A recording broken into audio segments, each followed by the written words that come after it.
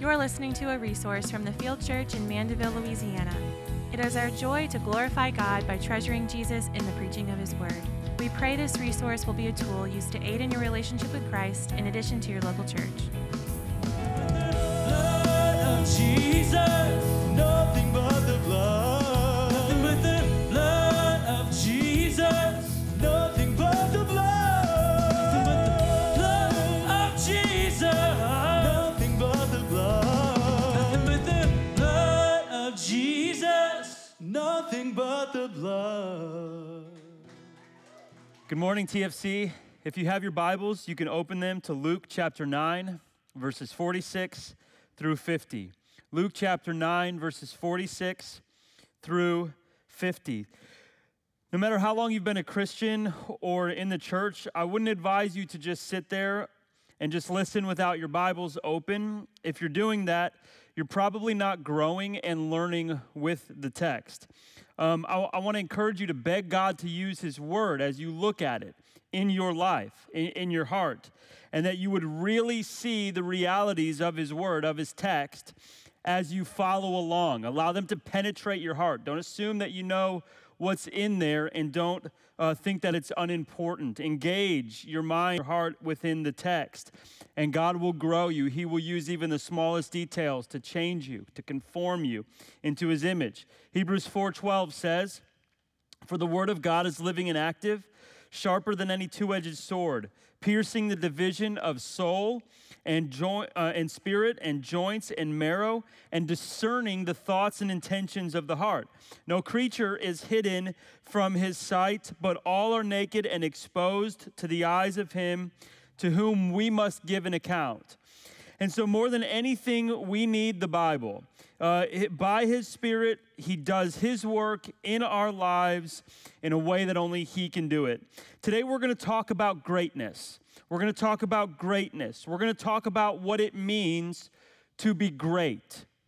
This is not just any description of greatness. This is God's definition of greatness. From what we would naturally and culturally define as great, Jesus is redefining greatness. He's redefining it. This is the kingdom definition of what it means to be great. The kingdom definition. You see, our world has its own definition of greatness. We have our own ideas about what greatness looks like. We have our own questions about how we can become great.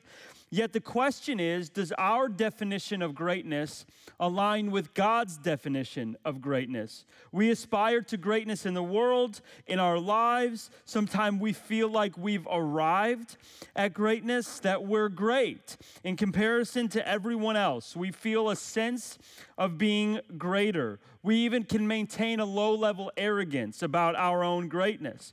We think we're great because we're wealthier than most, or our business is better than most, or we're better looking than most, or we've received more public recognition than most. We have better jobs than most. We have more skills than most. We have better opinions than most. We have better family than most. We take better social media pictures than most. I have a better idea of various things and how things in the world should function than most. I have better solutions than most, better judgments. I can see what's really going on in the hearts of people and the lives of people. I'm more fit than most. I'm smarter than most. I'm more organic than most, and the list goes on. I'm more famous than most, or I have more knowledge than most. And so this is what we would describe as greatness in the world that we live in, based upon however we are defining or valuing greatness. But the issue here is twofold. First, those definitions of greatness always come in the comparison of oneself to others. Those definitions always come in the comparison of oneself to others. The world's definition of greatness always involves comparison. This is just inherently true of the world's definition of greatness, probably of our definition of greatness. For example, I love the NBA and the season's back, and it's inside what they're calling the Orlando bubble. It's in Disney World, and it's in the Disney World wide world of sports. The bubble concept is to prevent any positive COVID testings. It's a great concept, and thought that maybe we should put our church and all of our people inside a bubble. But when you watch these players inside this bubble, there's no question as you watch a player like LeBron James that he is just great. He's just great at what he does. Now, inevitably, what we mean when we say that he's great, at least to some degree, is that he's better than most. He's better than most of the other players. Typically, the world's definition comes with comparison. That is not how Jesus' definition of greatness is seen. He does not define greatness in terms of comparison. And so we're going to see that. But the other issue as we talk about the world's definition of greatness is that the world's definition of greatness values what Jesus doesn't value. And so it compares, which Jesus doesn't do, and it values items that Jesus doesn't value in relation to greatness. The issue here is that none of the things I listed above, job, wealth, popularity, more crowd, career success, viewed in a positive light by others, etc. None of those things are involved in how Jesus defines greatness. None of those things are part of his definition.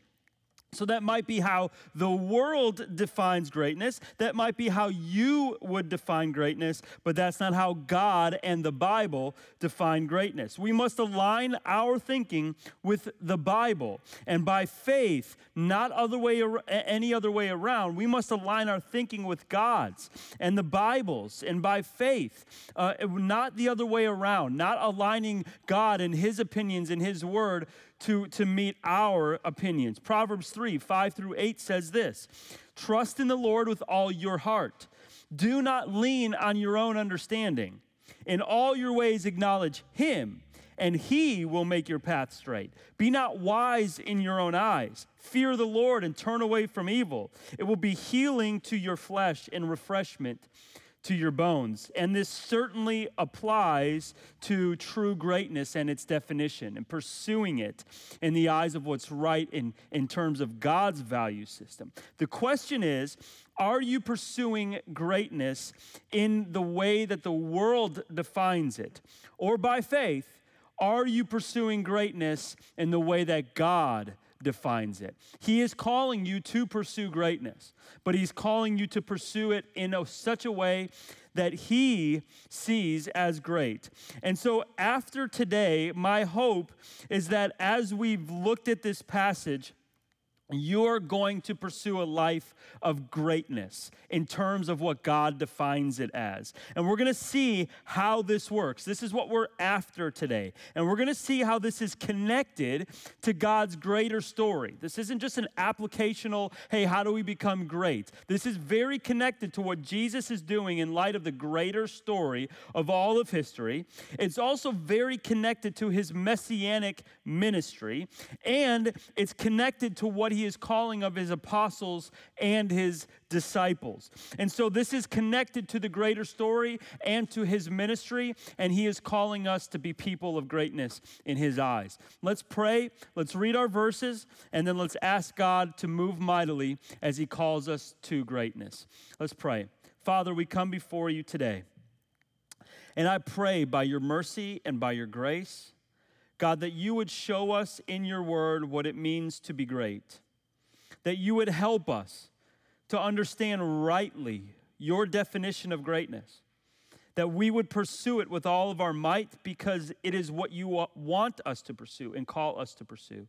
Help us to forfeit the world's definition and to even be opposed to it. Help us to be an anomaly in the world, one who is holy and set apart. Help us not to succumb to the world's definition of greatness, but help us to love you with all of our hearts and so trust you that we would align ourselves with you and your word. God, we pray that you would teach us today. In Jesus' name, amen. Well, let's read Luke chapter 9, verses 46 through 48. 46 through 50. Verse 46. An argument arose among them as to which of them was the greatest. But Jesus, knowing the reasoning of their hearts, took a child and put him by his side and said to them, whoever receives this child in my name receives me, and whoever receives me receives him who sent me. For he who is least among you all is the one who is great. John answered, Master, we saw someone casting out demons in your name, and we tried to stop him because he does not follow with us. But Jesus said to him, do not stop him, for the one who is not against you is for you. And so we're seeing verses 46 through 50, and today we're covering verses 46 through 48, part one of Jesus redefining greatness. And so as we see this passage, we're still in the greater narrative of God's redemptive story. And so we're going to talk about these verses, but first let's see kind of where we're at. Therefore, even in Luke's account, within the greater story, namely the period of the Messiah coming to earth, more specifically verses 46 through 48 in chapter 9, although this is a short and familiar section, it's a very significant turning point in Jesus' life and ministry, and therefore in the greater storyline of God. These will be the last two things that happen in Galilee. The last two things that happen in Galilee. That's what Luke tells us. Jesus starts his ministry at the time of his baptism. He's baptized in the Jordan River. Then he goes south. He spends some time in Judea. Then he heads to Galilee, and that's where we've been for a while. He spent a year and a half or so in Galilee.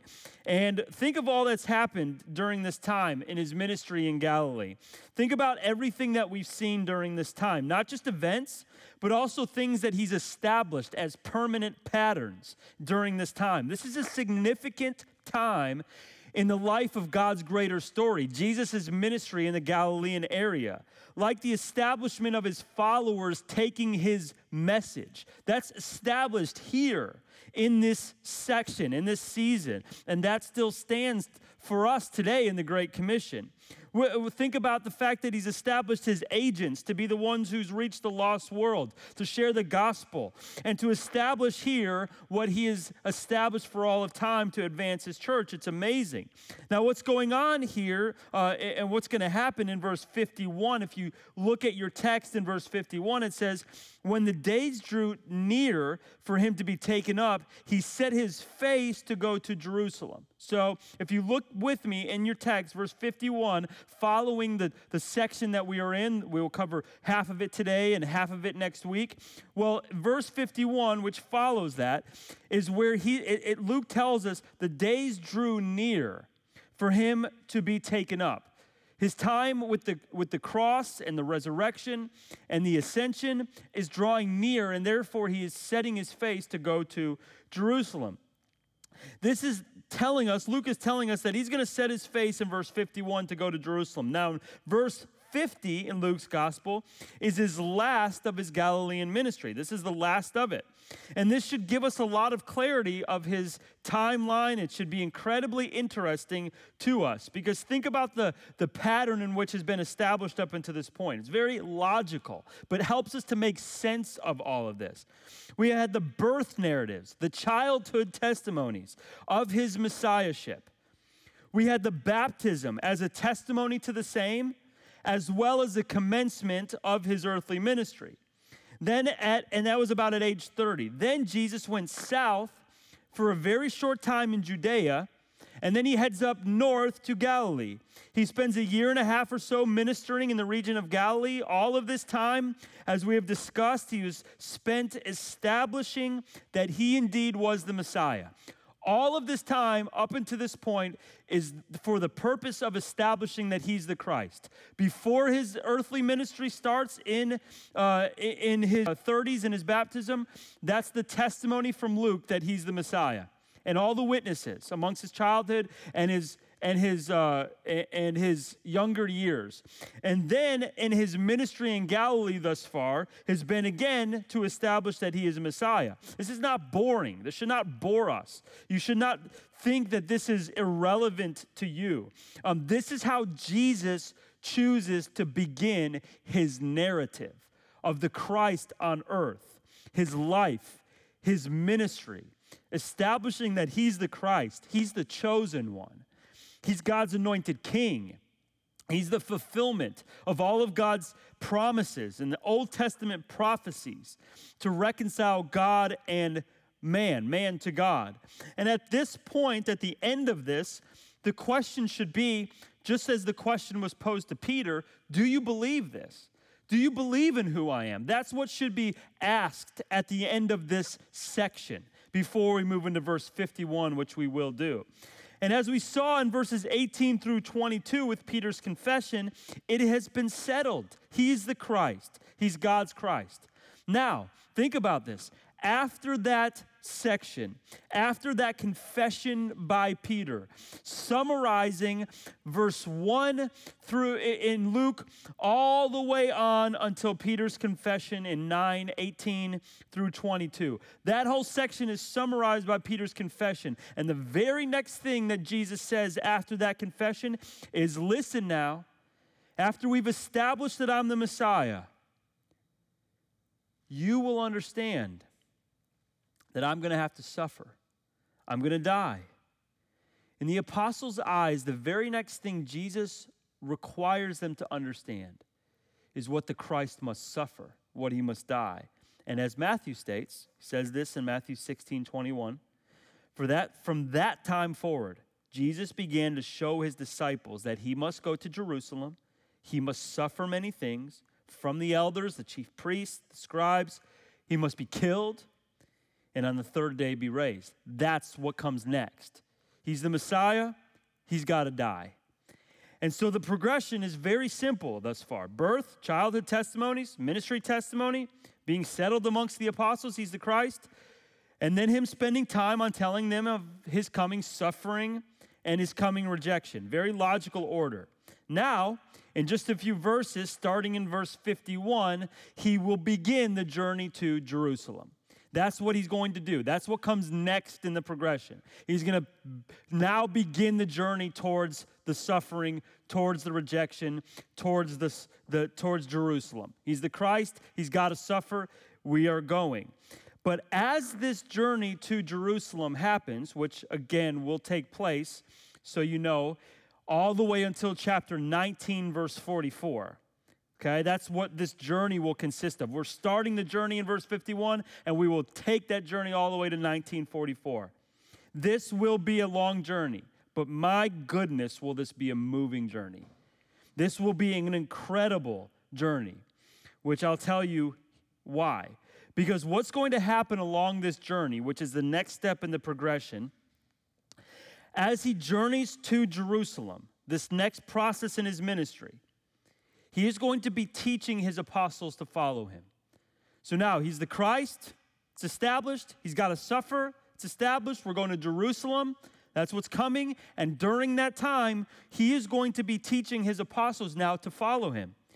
So as we talked about last week, he's going to be teaching them to live by faith according to his words. Said more practically, on this journey, it's going to be a time of training the 12. That's what's going to happen. The entire time, it will be a time of training these 12 apostles. The whole time. Luke 9:51 through 19:44. As one pastor says, during this period, you're going to go to the school the disciples went to. And Jesus is going to be your teacher. And you're going to be discipled by him. That's what's happening from 9:51 to 19, verse 44. You will be discipled by the teacher. You will go to class with the disciples. He will teach you now how to follow him. This season that we will spend after these last two verses in the Galilean events will be every week receiving practical teaching from Jesus, training up his disciples, discipleship 101. And of course, that's been happening already, and him proving who he is, telling them of his suffering, calling them to follow him. But now as they follow him, he will disciple them closely, and he will disciple us if you'll also journey with him to Jerusalem. So, then after that, the progression will go. As we make it past 1944, he will progress into Jerusalem, eventually to his death, resurrection, and ascension. So you should have a good idea with that summary of what the purpose of this book is, what the structure is, what the phases of his life and ministry are. And so now, at this point, although the major concentration of his teaching is coming in just a few verses once we get to 1951 and beyond, or 951 and beyond, Jesus has already taught them so much, and he's going to continue. The discipleship process has already started. And here, what he's teaching them about in our passage today is humility, which is true greatness. That's what he's teaching them about now. And he's going to continue teaching them until the end. Individual humility, verses 46 through 48, which is the first part of our passage, and group humility in verses 49 through 50. Individual pride, 46 through 48, group pride, verses 49 through 50. Individual humility in our hearts, understanding what the Lord really sees as great, verses 46 through 48. Group humility, the collective cliquish pride and selfishness, and laying that down, verses 49 through 50. This is what he's going to teach us. Now, as we cover these verses 46 through 48 today, we're going to see 3 points. And the Lord, as he works this humility in us, and Lord knows we need it, he's going to give us 3 points. And he needs to make us different. And as we see this progression will be laid out in a simple 3 points, which we're going to see as the argument, as Jesus' assessment of the argument, and then of the adjustment that they must make to their thinking. But as he does this, what he's going to do and what he's going to help us do is to make us different from what comes natural. This is the main focus, the foundation of sanctification. It's humility. This is what you and I need most in our lives, and what we most need to get rid of in our lives is pride, conceit. That's the foundation to us living for ourselves, pride. The foundation of us living for ourselves is pride. And Jesus calls us to the exact opposite, to die to ourselves and to live for him. In the flesh, this is what we most desire and what we will most gravitate towards, rather than living by faith in the Christ. Humility is what he's calling of us. Although, if you think about this, how disgusting and unfounded and delusional pride is, I mean, gosh, it stands on absolutely no reality, right? We gravitate towards it. And Jesus is aiming to get this out of his disciples and his apostles. And so, before we dive into it, I had a few thoughts and a bit of a side note, as the Bible tells us.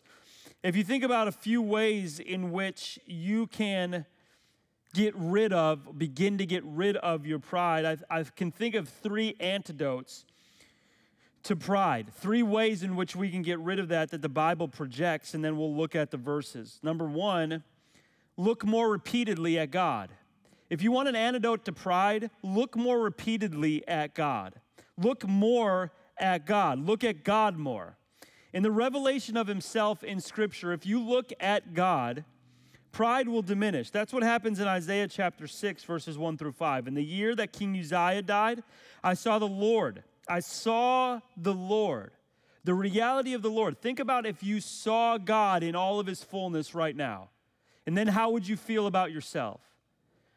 And so he saw him sitting upon his throne, and this is the characteristics of God. He was high, he was lifted up, and the train of his robe, just the train of it, filled the temple.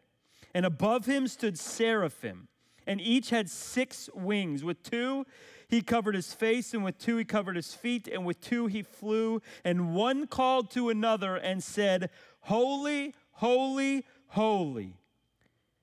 The symbol of completeness being repeated 3 times is the Lord of hosts. The whole earth, the entire earth is covered with his glory. Is the entire earth covered with your glory or with my glory? Absolutely not, but it's covered with his. And the foundations of the thresholds shook at the voice of him who called, and the house was filled with smoke. And I said, Woe is me, for I am lost. I am a man of unclean lips, and I dwell in the midst of a people of unclean lips. For my eyes, here's the reason why I can say that, because I have seen the King, the Lord of hosts. Church, you want to begin to diminish your pride, take a great look at God and do so repeatedly. Number 2, gain an awareness of your own inability to contribute to your own salvation. If you want to see your pride diminish, go away, gain an awareness of your inability, the inability that you had or have to contribute to your own salvation. Think about this. You have contributed nothing to your salvation. And let that humble you, because he did it. He pursued you. He came after you, and he did all the work to save you. That should humble you. Think about the extensivity of your sin. What did you contribute to your salvation? That should humble you quick. 1 Corinthians 1:26-31 says, For consider your calling, brothers. Not many of you were wise according to the worldly standards, not many powerful, not many of noble birth. But God chose what is foolish in the world to shame the wise. God chose what is weak in the world to shame the strong. God chose what is low and despised in the world, even the things that are not, to bring to nothing things that are, so that no human being might boast in the presence of God. And because of him, you are in Christ Jesus. Who became to us the wisdom of God.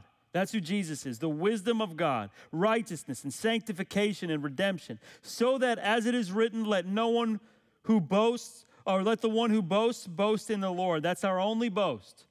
That'll get rid of our pride quick.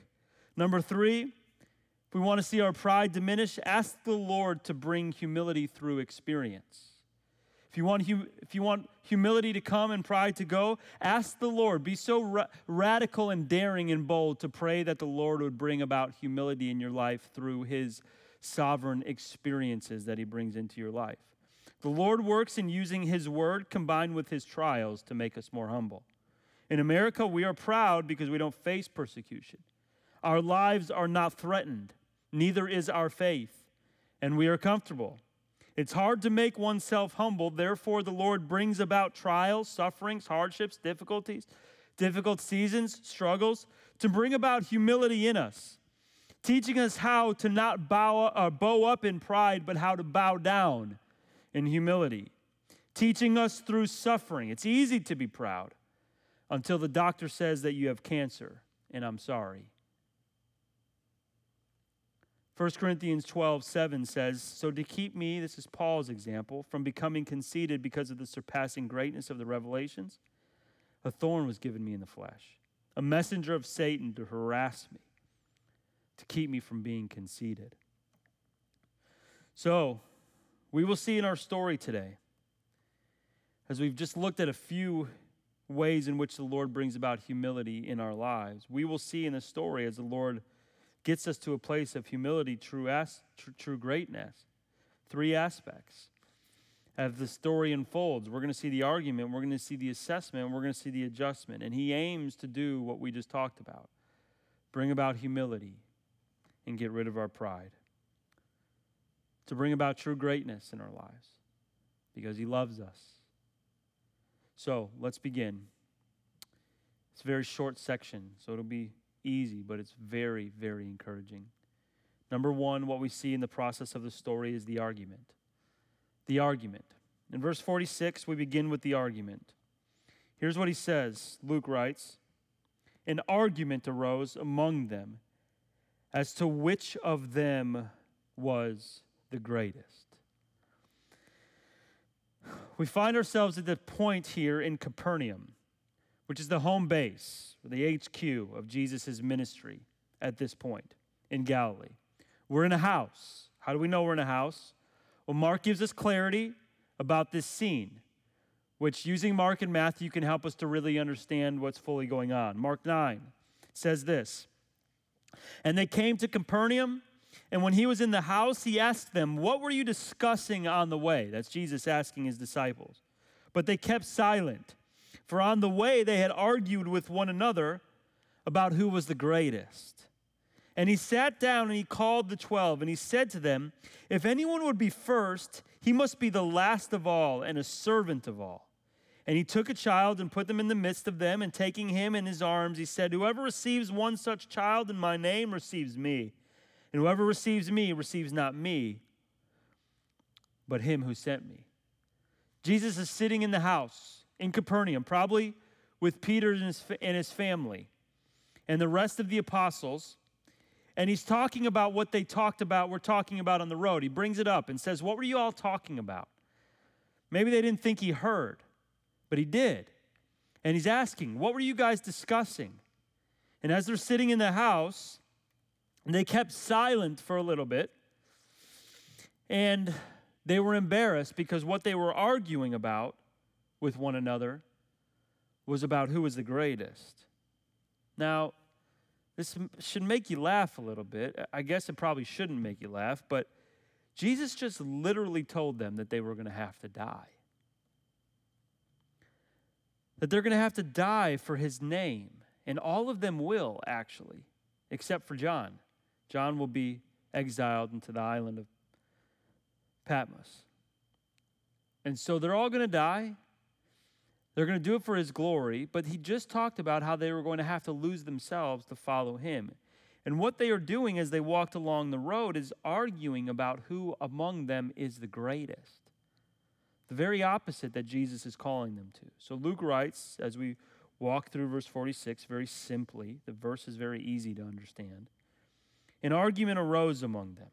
So an argument arose. An argument, a quarrel between them, a disagreement. They disagreed about what they were discussing. What was the disagreement about? It was about who's the greatest. But it says the argument arose. It's the picture that it started from nothing. There was no argument prior, nor did there need to be one. But it became something. They started it. It arose among them. Among who? Who's them? Them, those ones in which the argument arose among were the apostles, the ones God chose. And so we can see even the ones in which he chose have got things backwards here. The ones who believed, the ones who were on mission for him, the ones he called, the ones he saw, the ones who saw him, the ones, some of them, 3 of them, who were on the mount with him and saw him in his glory. And then all of them whom are going to follow with Jesus as we begin in verse 51 to 19, verse 44, all the way to Jerusalem. They're going to all be with him. This is the group that's arguing about who is the greatest. Even the disciples act like this. And he wants to change them, and he wants to change us. So an argument arose among them, and the very argument was about which of them was the greatest. Now, what this is inherently doing is it's causing disunity among them, which, by the way, is always what pride will do. It will take a unified group that accomplishes much for the kingdom, that can accomplish much together for the kingdom, and it will disunify the group. It will cause them to be isolated, and it will cause them to be about themselves. And this is what it's doing. It's taking each one of them and individualizing them as to which one is great, rather than unifying them to accomplish much for the one who really is great, which is Jesus. And so as we watch this out of this group, it becomes about them. In this moment, what's happening is it becomes about them. The mission becomes about them. Jesus becomes about them. Their following of him becomes about them. It doesn't become about the mission or the group or the whole or the kingdom. It's about them. It's not about the Messiah at this point. And so this is what will happen, and this is pride. This is pride, what is happening among this group. And see, this isn't the only time that this is going to happen. First of all, we see the account of the same exact story in Matthew chapter 18, verses 1 through 6. I'll read it. At the time, the disciples came to Jesus saying, "Who is the greatest in the kingdom of heaven?" And calling to him a child, he put him in the midst of him and said, "Truly I say to you, unless you turn and become like a child, you will never enter the kingdom of heaven. Whoever humbles himself like this child is the greatest in the kingdom of heaven. And whoever receives one such child in my name receives me." So there's the becoming like and there's the receiving of. We only see the receiving of in Luke chapter 9. But whoever causes one of these little ones to sin, he says, and the ones who believe in me, it'd be better for him to have a great millstone fastened around his neck and to be drowned in the deep depth of the sea, which is a scary idea. You can look up the picture of a millstone if you wanted to. And this is what he would say: if you cause another one to sin, would be better that you had one of those tied around your neck and thrown into the sea. So Jesus is very serious when he talks, if we were to notice. What's the tone of Jesus? It's not chipper, and it's not flippant, and it's not levity. That's not Jesus' tone ever. It's always serious. It's always intentional, and it's always intense. Always. He loves, and he has got great joy in his heart for the Father, but he is never not taking things seriously. Matthew 23:11 is another instance that we're going to see. And Jesus says, "The greatest among you shall be your servant. Whoever exalts himself will be humbled, and whoever humbles himself will be exalted." Now, what we're seeing in Luke chapter 9 is this. They're arguing about who's the greatest. And Jesus is going to show them the right way about what greatness means. He's going to make them humble.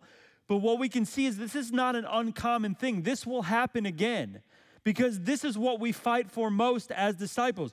In Luke chapter 22, verses 24 through 27, which at this point from now till then will be many months from now at this point. In Luke chapter 22, verses 24 through 27, because we only have about a year or a little bit more left of this. And so what happens in just a few months later, again, Luke tells us, a dispute also arose among them as to which of them was to be regarded as the greatest. I mean, this seems like he's just repeating this story. He's not. This is another happening. And this is in Luke chapter 22, as near the end of the book. And he said to them, "The kings of the Gentiles exercise lordship over them, and those in authority over those who are called over them are called benefactors. But not so with you. Rather, let the greatest among you become as the youngest, and the leader as the one who serves. For who is the greater one? Who is the greater? One who reclines at the table or one who serves? Is not the one who reclines at the table, but I am among you as the one who serves." He's great because he serves. This is months later. And even if we want to see the extensivity of this argument and how long it will last, probably because of being maybe more near to Jesus, look at the mother of James and John and what she requests of Jesus in Matthew 20 through 22. "Then the mother of the sons of Zebedee came up to him with her sons, and kneeling before Jesus, she asked him for something. And Jesus said to her, 'What do you want?' And she said to him, 'Say that my two sons, the two sons of mine, will sit, one at your right and one at your left in your kingdom.'" This pride is so extensive that even their mother is coming to push them to the front of the bus. And Jesus answered, "You don't know what you're asking. It's actually the opposite. Are they able to drink the cup that I'm going to drink? Are they going to be able to suffer and be last and serve as much as I'm going to be able to? That's who's going to be really great. And so what we're going to see even throughout this book and throughout this narrative is that Jesus is calling them to humility, and their propensity is towards pride. And they have to redefine what they see as great.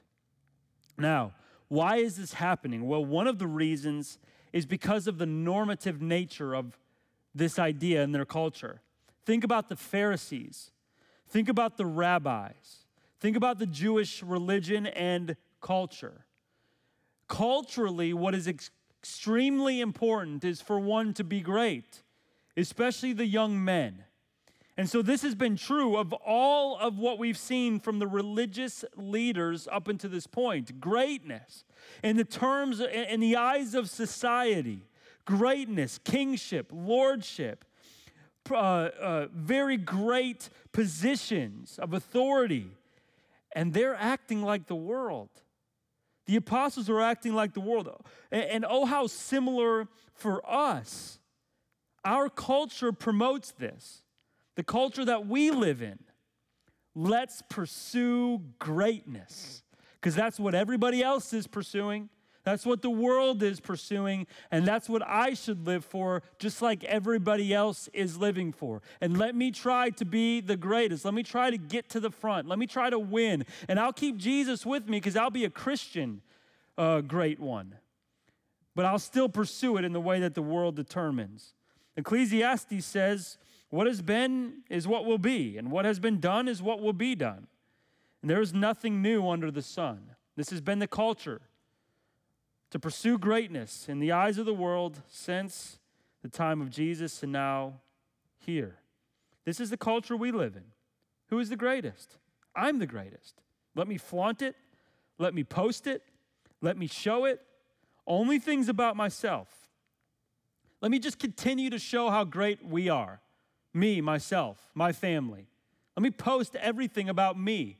Let me show wonders and signs about me as I walk along my life, as I live my life. Let me show how great I am, how wealthy I am, how popular and famous I am, which is the very essence of the opposite reason to which why God created us. Even though everything was given to us for the very opposite reason to show how great, set apart, glorious God is. That's what it means to glorify Him, to show God as the supreme treasure of the universe, displaying how great, satisfying, enjoyable He is. We pursue the exact opposite, which is why this is so serious. 1 Corinthians 10:31 says this, whether you eat or drink or whatever you do, do it all for the glory of God. You know what that means is when you eat, you should eat in such a way that says, God's better than my food. When you drink, you should drink in such a way that says, God is better than my drink. And whatever you do, that means whatever you do, you should say and show and share, display and savor God as greater than anything else you do in any other category. Do it all for the glory of God means show He is greater than all of it. And here they are saying, how great are we?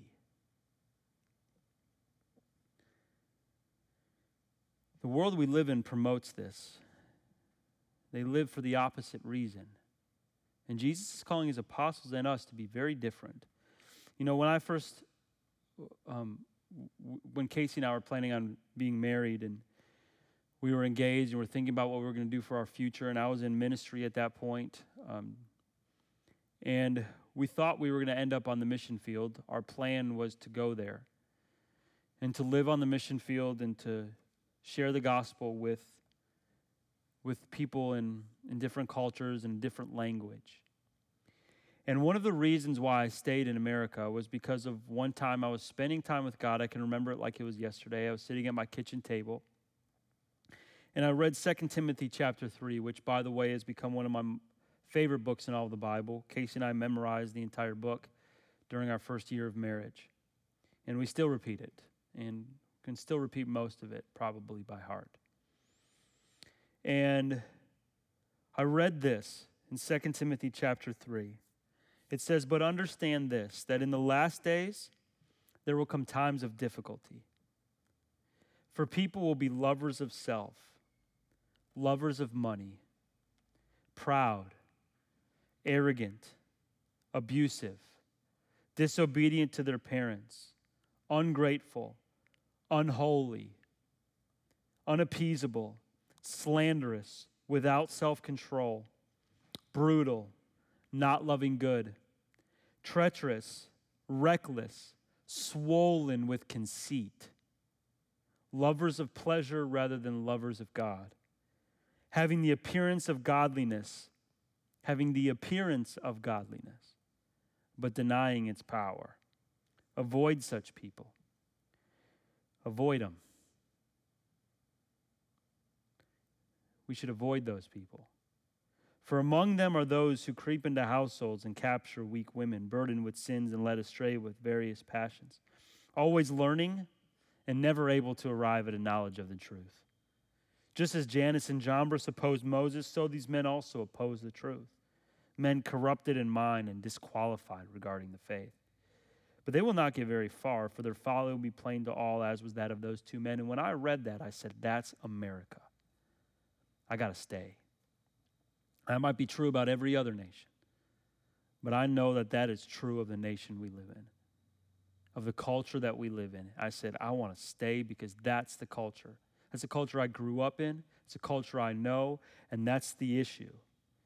And I want to stay. This is pride. This is showing ourselves to be great, the very culture that we live in. And you want to know what I saw as the solution to that issue? Well, it's a solution that God puts forth in that very same chapter in 2 Timothy. The solution is, and hear clearly, the solution is to that culture, the Word of God. That's the solution.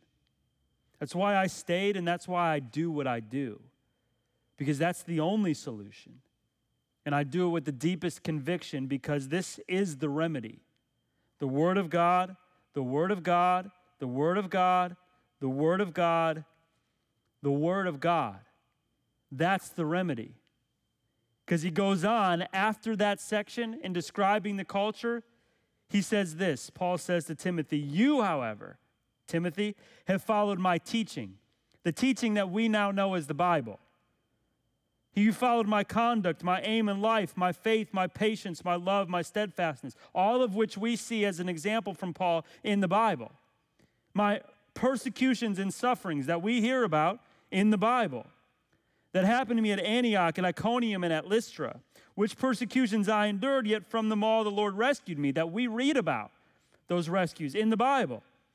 "And indeed, all who desire to live a godly life in Christ Jesus will be persecuted, while evil people and impostors will go on from bad to worse." If you live like this from the Word of God in the face of the culture that we just seen, you're going to face persecution. Evil people and impostors are going to go on from bad to worse. They're going to deceive, and they're going to be being deceived themselves. Here's what he says in verse 14, though. "But as for you, continue in what you have learned about the faith, and have firmly believed, knowing from whom you learned it." And here's what the result will be. Here's what Timothy must stand upon, and how from childhood you've been acquainted with the sacred writings. That's the scriptures, which are able to make you wise for salvation. That's what will keep you, Timothy, from that culture. That's what will keep you from what we just saw. The scriptures, the sacred writings that are able to make you wise for salvation. Make you wise. Don't live like that. Live like this. Don't believe that. Don't trust in that. Trust in me through faith in Christ Jesus. And then he goes on, verse 16, "All scripture is breathed out by God and profitable for teaching, for reproof, for correction, for training in righteousness, that the man of God may be complete, equipped for every good work." That's the solution, the Word of God. And so, that's the culture, but they need to listen to Jesus. That's our culture, but we need to listen to Jesus. They need his words. They need his definition. And we too need his words, his definition. We need to live by his words to remedy our pride and our misunderstanding of greatness. So they're arguing about who's the greatest, and it was culturally accepted as it is now. And you might say, well, I don't argue this. I never say that. Well, how about in your head? And how about in your heart? Who's the greatest among all of us? As you scroll through the social media, why are they greater than me? You're still thinking about your own greatness. Or why am I greater than them? Or I'll look at how I am greater than them. Or, yeah, that's a good picture, but I've got a better one. That got a great life, but I've got a better one. Or they've got a good opinion, but I've got a better one. Living a life based upon the false foundations, thinking you're something great because of fill in the blank. Income, career, mostly common in America. Wealth. This is not Jesus' assessment of greatness. That's their argument. And my encouragement moving forward here is to live radical enough to think how Jesus does. To live radically enough to assess true greatness the way Jesus does. That might make you unpopular and that might make you backwards in the eyes of the world. But you will live by the measurements of the kingdom. And that's what's important. So, what we see so far in our passage is number one, the argument. And number two, what we see is the assessment. Verse 47a, the assessment. Let's look at it. But Jesus, knowing the reasoning of their hearts. That's it. That's the assessment. They're arguing. They've argued. And Jesus is assessing the reasoning of their hearts for the argument. And very simply here, this is not a long point, but we must point out that Jesus makes an assessment of their hearts as he discusses or they give testimony to or he saw and witnessed their arguments. He assesses their hearts, and it's not a good assessment. They don't pass the test. What's the assessment? Very simple. Pride. That's the assessment. Pride. Wrong motives. Hearts that are not meaning what he means when they say great. Hearts that are not wanting what he wants when they say great. Hearts that are not about me and the kingdom. Hearts that are not about trusting me and my words. Hearts that are not about fulfilling my words and producing fruit and having faith and laying down our lives for others. That's not the heart when they say great. That might seem obvious to us, but Jesus makes it clear. He's assessing the heart. Jesus is watching, and it's not what he defines as great. It's not what he means as great. Jeremiah 17:10 says, I, the Lord, search the heart, and I test the mind. It's not a heart that's accepting God's word, laying down a life. It's the opposite. It's the one that's pursuing or assessing their own greatness in the pursuit of themselves and their own lives. That's the assessment. Jesus could tell what their hearts were. So then what we see is number 3, our last point, the adjustment. We then see the adjustment. Verse 47b through 48, and it reads this. But Jesus, knowing the reasoning of their hearts, took a child and put him by his side. And he said to them, whoever receives this child in my name receives me, and whoever receives me receives him who sent me. For he who is least among you all is the one who is great. Here he's adjusting their thinking. Let's talk about this for for just a moment. He's redefining greatness. He's calling them to humility. That's what he's going to do now in verses 47b through 48. Jesus, knowing the reasoning of their hearts, that's the assessment. He says, now what we're going to do is we're going to take this as a teaching opportunity to teach you what true greatness is and what it isn't, and to tell you how to assess it and to show you what I value. So he takes a child, it says, seeing or knowing what's in their hearts, he took a child and put him by his side. He took a child from these people, from among the people, probably somebody in Peter's family, a child in Peter's family in the house. And he says to them, Jesus uses this opportunity with this child to teach them. Here's an opportunity. He says, whoever receives this child, he's saying whoever embraces or cares for, allows to come around, feeds, assists, looks out for. It's probably, again, a child in Peter's family, in Peter's house. Whoever receives a child like this, and we saw in the other count, who even becomes like a child, right? Which makes sense because children accept other children. So now, why did he use a child? The question can be, why did he use a child? Well, there's a lot of reasons here, but what was the picture that he wanted to use here? Why didn't he use, you should ask these questions. Why didn't he use a slave? Why didn't he use a prisoner? Why did he use a child? I could see him using those other things. And why the idea about embracing? Why do you say when you embrace this child? I think he uses a child here because to be a child is to be in the most needy position possible. There is only receiving when you're a child.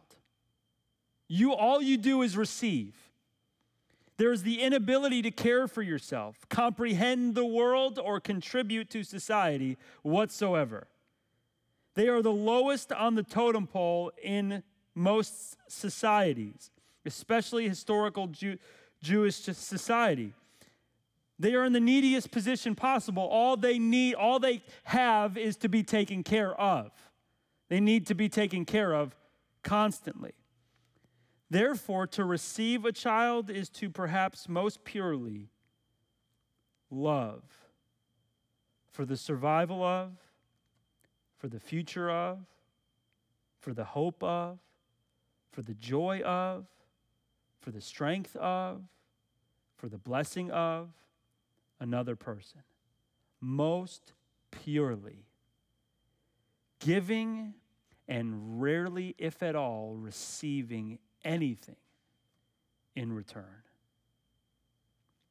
If you live like that, if you love like that, if you serve like that, selflessly, gently, lowly, nothing too low, no one too low for you to embrace, out of a heart of love and genuineness, wanting good for them, even though they may not understand what you're doing, even though they may not be able to do anything for you in return, even though they may not ever fully appreciate your care, but simply because you want their good and their future. And at times it may be inconvenient and chaotic and needy. And also that you would be in a place of even learning from them, humble. You can learn at any time because they are even teaching you. You receive them and you watch them and you even learn from them and their innocence. And you search for it like gold because knowing your own true state. And like a child, being like a child, as we saw in Matthew chapter 18, not only receiving them, but becoming like them. And that's what I mean by learning or receiving. Children receive other children because they're in the same level. He's saying that will be who's great. He says in verse 47b, he took a child, Luke says, and put him by his side. And he said to them, whoever receives this child. But he also adds, in my name. Now here's where we really understand what he means here about true greatness. This is going to close us out. He says, in my name. to show the love of God. This is not just receiving a child, but it's doing so in Christ's name, because Christ said so and for Christ's glory. And to show Christ to this child, to show the love of God, to glorify the love of Christ, and as an extension of the love of Christ, because Christ has said to live like this. Whoever receives this child in my name, because I said so and for my own glory, he says receives me. So this is important. Not that Jesus is benefiting from you serving this child as though he needs something and therefore declares you as great. If you live like that, whoever lives like that is great because they have earned it somehow. Wow, they are really lowly, therefore they are great. They have earned their greatness. That's not what he's even saying here. He is calling for humility, but because humility exemplifies faith in him. You only live humbly if you believe Jesus' words. You don't live humbly if you don't believe them. It doesn't make any sense. It's opposite of what the world says. And so he says, if you live like that, if you receive this child in my name and you do that, what are you essentially doing? You are essentially receiving me. You're receiving my words. You're receiving what I say, and you're receiving who I am. You have and are receiving my words, my ways. You believe in my words.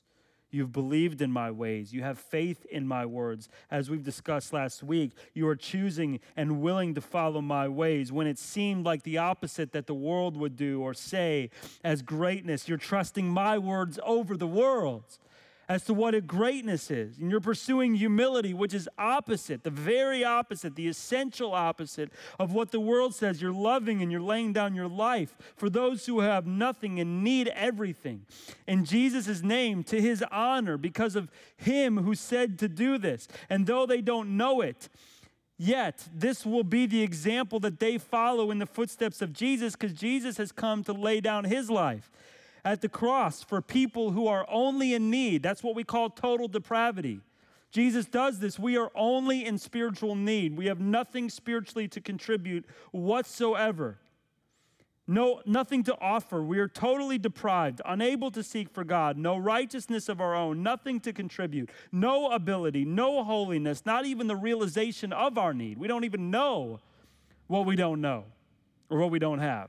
We're literally lost, deaf, mute, aimlessly walking astray over cliffs and through deserts. And God, in his kindness, makes manifest his appointed Christ, who was the fulfillment of his plan before the beginning of time, so that his Son, God, the Christ himself, to awaken our hearts, comes and shows us our sin, our need for him, and redeems us. And so we're following in his steps when we live like that. Whoever lives like this isn't just great because, wow, look how humble they are. It's the one who then is obviously receiving Jesus and his ways. To live like this, to love like this, makes it clear that you believe Christ is Lord.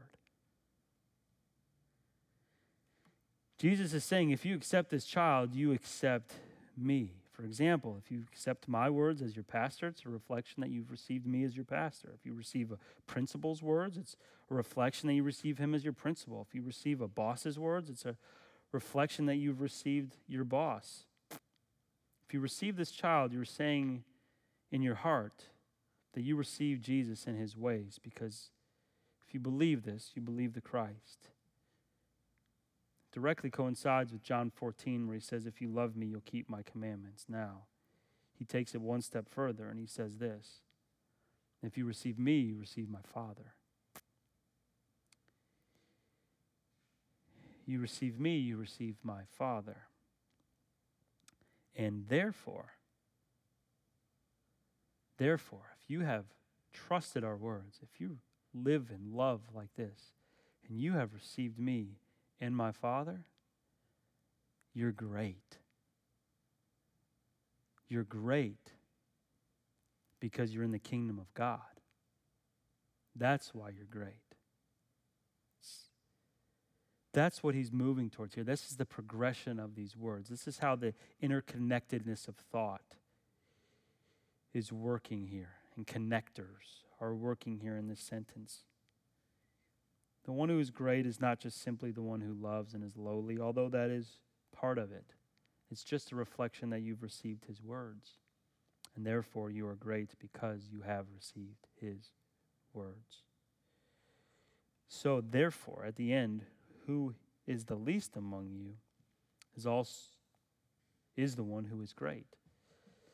So, because if you're lowly and you receive it, you've trusted in Christ, you've trusted in the Father, and then that's the one who is great. Now, what's wonderful here, the last thing I'll point out is he doesn't say is the one who is the greatest. So he moves from a comparison to it doesn't matter regarding the comparison. He just said this is the one who is great. The one who's in my kingdom is great, not the greatest. Take the comparison out of the equation. I'm teaching you just simply how to be great in my eyes, in God's eyes. This is how God defines greatness. This is humility. It's not earning, but evidence that you've received him and you've received his Father, and you will be great.